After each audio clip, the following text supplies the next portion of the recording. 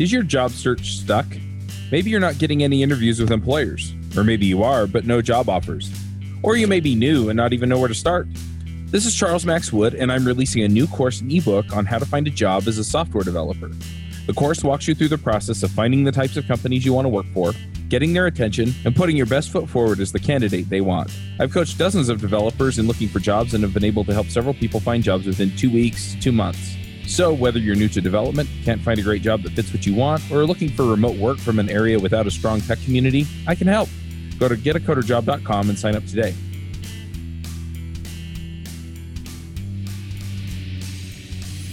Hey, everybody, and welcome to another episode of My Ruby Story. This week, I'm talking to Pavel Dabrowski. Yes, that's correct. I was like, I think I remember how to say this one. Good for me. You were on episode 366 of Ruby Rogues. We talked about metaprogramming and building your own RSpec, which I found very fascinating. Do you want to just give a brief introduction for people that maybe missed the episode or don't remember who you are and where you work and all that good stuff? Yeah, sure. So, as you mentioned, my name is Pavel Dombrowski. I work at Iron Company, and I'm here because of the article about building own RSpec version. It was a nice introduction to the metaprogramming. I also create a few gems. I think that people may know me from my blog where I post many articles. I also created a course where I show how to build a rubyflow.com website clone. So some people may know me from this course. And I also just create Ruby code every day because I'm a full-time Ruby developer. Mm-hmm. Yeah, and I think that's a proper introduction for me. Nice. So I'm curious, and I love getting into these stories and where people come from. So let's just dive in. How did you get into programming in the first place? Well, it all started in my junior high school. The teacher showed me the HTML code and told us to create our first website as the homework. And it was the first time when I fell in love with creating stuff using code. And I was curious how it's possible that there are some websites with fancy features like sign in, sign out, and other stuff, but it's not possible to create this with HTML. So I started to find a solution and I found PHP. Mm-hmm. I didn't like its syntax, but it gives me the power to create such things. I remember that my dad bought me a course on the CD. It was attached to the newspaper. I saw the TV commercial and I asked him to buy me one. And it was magic for me. I didn't understand anything from it, but I didn't give up. And I think that's the point where the most of the people stop learning programming. It's a kind of blocker of wall. And I think it's all about how bad do you want it. And I decided to not give up. And after a few months, I was able to create some dummy apps. And after a year, I was able to create my first app. And I remember when I earned my first money from the programming, I had a mentor and he shared with me his knowledge and experience. And I built something like Flickr. It was some kind of easy app for uploading photos and managing them. And after 3 months, I finished it. And he paid me maybe $50.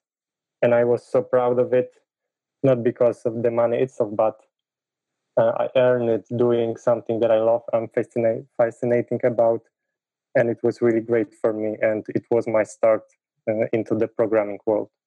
Awesome. It's interesting, when I got into web development, it was PHP for me as well. And it was just, I can do all kinds of interesting and dynamic things with this. It was also at a time when I was starting to become disenchanted with programming. I was a computer engineering major in college.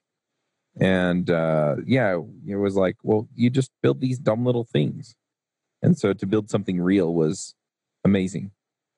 Yes, it was the aha moment when you create something that works after so many hours. But it was also frustrating when you was not able to run some things just because of one missing character, and it was so depressing. Finally, you were able to run this. It works, and it was wonderful. Yeah, that's true. That's always frustrating. And then you find out, you left off a semicolon or something stupid. Like, oh man. That's right. I totally agree. And PHP is, in some ways at least, and when I was doing PHP, we're talking like almost 20 years ago. You didn't have the frameworks and stuff, and so the overhead was basically just, you build a PHP file and you just dynamically insert stuff that you yank out of the database. And it was a very, I think, friendly way to learn how to do web development, even though it doesn't have a lot of the power features that you get out of things like Ruby on Rails. Yeah, single app fits in one file. It's not possible today, but these days we had one file app instead of one-page applications.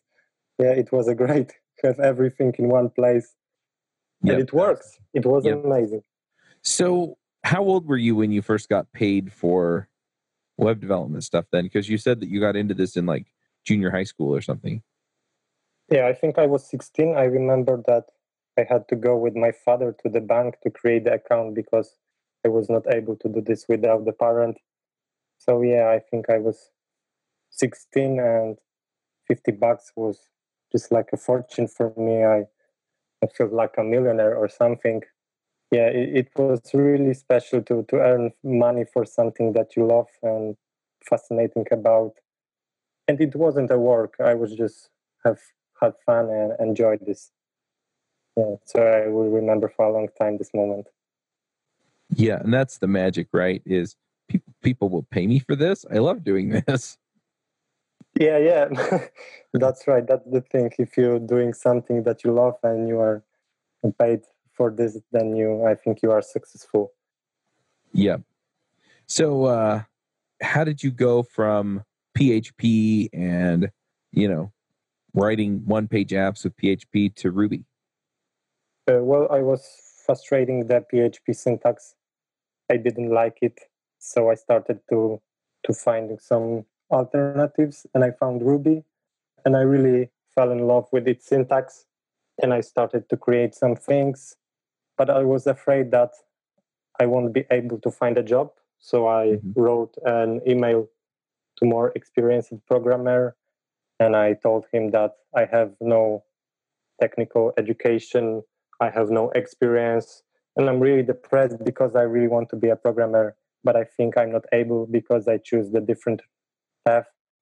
I was learning about transport and logistician instead of informatics, and I was thinking that it's not possible, and just he said that it's possible. It only a matter of the work that I'm going to put in, and I believe it. And then I started to write code in Ruby. I also remember when I was returning from my first Ruby on Rails training with my friend, we were learning how to build apps, and we were sitting on the train floor, and we were just dreaming about writing Ruby code, creating interesting projects, working with clients, or having those MacBooks where the Ruby code is really beautiful. It was like a scene from the movie, and I never forget that. And after a few months, I just joined my first work. I saw the post on the local forum that one guy is looking for help with the Ruby application, so I decided to join it. And I'm still working in the same company. I was joining it as a junior developer. I was the first employee, and now the company is quite big after this time, over 20 employees, and I'm the senior developer. So I remember the whole my journey with the Ruby, which is great, and I really love to talk about it. Awesome. What was it about Ruby that really grabbed your attention, that got you excited about it? I think the syntax and the community. I just enjoyed writing things in it, and I still do this right now. So I'm not sure if I will switch the language in the future. But for now, I'm really dedicated to Ruby, and I'm trying to contribute to the community and I have some plans to create more active community in Poland because we miss some tutorials and articles about it, and I just want to let know junior developers that Ruby is great, and then they can use it and have a fun. Right. So tell me a little bit about your blog. So you got into blogging. I know that a few folks have recommended articles that you've written and things like that. How did you get started with that? Well, it was a New Year's resolution. I think the first resolution that I started taking seriously. I started in January, and I was writing every day for 3 months. And then I decided that it's crazy. I should write only one post a week. And the first longer post, it was about this RSpec version and metaprogramming. And I think it was a game-changing decision for me because it takes me to another level. And from this time, I was visible also on Ruby Weekly, on other newsletters. I started to learn more, to write more, and I really enjoyed it. And now I plan to also write about Ruby in my native language to let other people know that we can create really great stuff with Ruby. I'm not sure about my English blog, but I will create more content on the guest blogs for sure. That's awesome. And I've talked to a number of people that are out there in various parts of the world. And yeah, most of the content out there for programmers is in English. And some of them have found that to be a barrier to people who, don't know English and don't want to learn it. And so I love the idea of having a native language blog out there for Polish folks. Yeah, I agree. Actually, I started to learn English seriously after I dive into programming. So yeah, I think it's a huge barrier. Not everyone born with the computer in hand, so we should give a chance other people to find out what is programming without having a great knowledge of English language. Right. So is that what you're working on now, or do you have other projects in the works? I'm starting this project. I had a course platform, but I decided to turn it off because it was more like an experiment. And I get this idea to involve more in the Polish community. And now I'm starting with the blog about Ruby. I also write about soft skills that the developer should have. I also want to start other projects, but I'm not sure if I can talk about it now because I didn't register the domains yet. So I don't want anybody to hear about this. Right. Makes sense. This episode won't come out for a few months. So if that makes you comfortable to talk about it, that's fine. And if you still don't, that's fine as well. But I want to give you the chance to plug it, let people know that it's out there if it's going to be out by then. Yeah, I understand. So I'm planning to set up one service with the question about the Ruby language and also other language. So it's useful for the interviews or just practicing. I also want to create some kind of dictionary so people can check single words and find their meaning or how does it look like in other language. But I bet on the content on blogs mostly, and maybe recording a video to show people how to code. I also was involved in one webinar a few weeks ago, and it was really great. In the next week, I'm also starting my first conference. I will be talking about the Ruby on Rails and why it's still a good choice for this year. Few hours later, I'm having a training for a couple dozen women. I will be showing them how to create their first app in Rails. So I'm trying to really be involved in the community and give the best value I can. Awesome. Very cool. If people want to find you online, where do they go? I mean, we've talked a bit about your blog. Is that the best place? Or are you on Twitter, GitHub? I am on Twitter, I am on GitHub, I'm on my own blog, I'm also on the LinkedIn. So I'm not everywhere, but in most places where the developers are, I'm present. So if anyone contacts me, then go ahead, feel free to do this. One last thing I'm wondering is, do you have any recommendations or advice for people who are trying to get into programming? Yeah, sure. I think they should start with creating some stuff. It shouldn't be complicated, but it's all about doing this stuff, putting it on the GitHub. So you didn't apply to a job without the experience. It's difficult to get the job without the experience, and it's better just to create stuff. It may take a few months or even a year, but it's totally worth because you can get better job. And there will be many blockers and times when you will feel that it's not for you, but there is no failure, there is only lesson. Mm-hmm. And with this mindset, I think you can go through it and find your dream job, or at least job where you can start your programming journey. Yep, absolutely. All right, well, let's go ahead and do some picks. Do you have some things you want to shout out about? Do you run your own freelance business? Or maybe you're thinking about picking up some business on the side? Well, then you need FreshBooks. FreshBooks is the quickest and easiest way to get invoices out to your clients.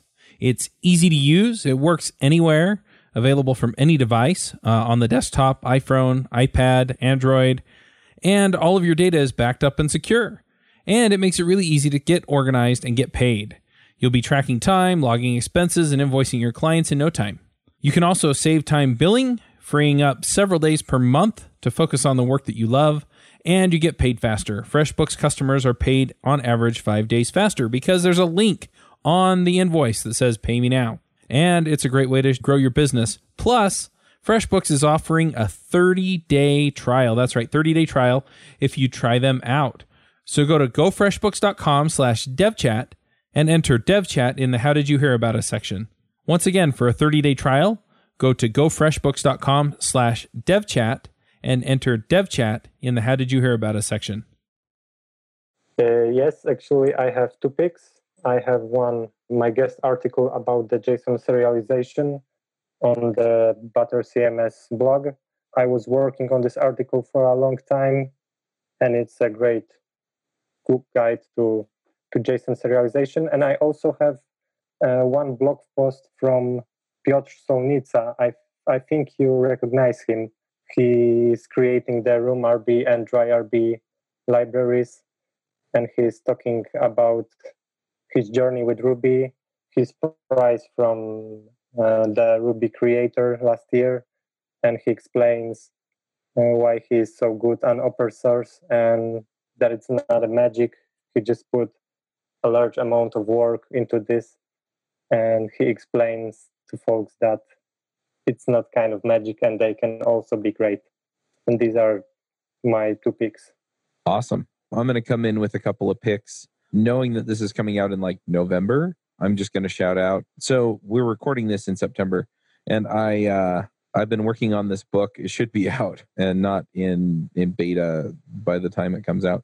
And that is Get a Coder Job. You can get it at getacoderjob.com. I also have a video course that walks you through, in a little more depth, some of this stuff. I also share a few more stories, and I'm also going to be interviewing folks about how they got their first developer job, and then some experienced folks about how they find jobs, just to give people some ideas around how the finding a job process works.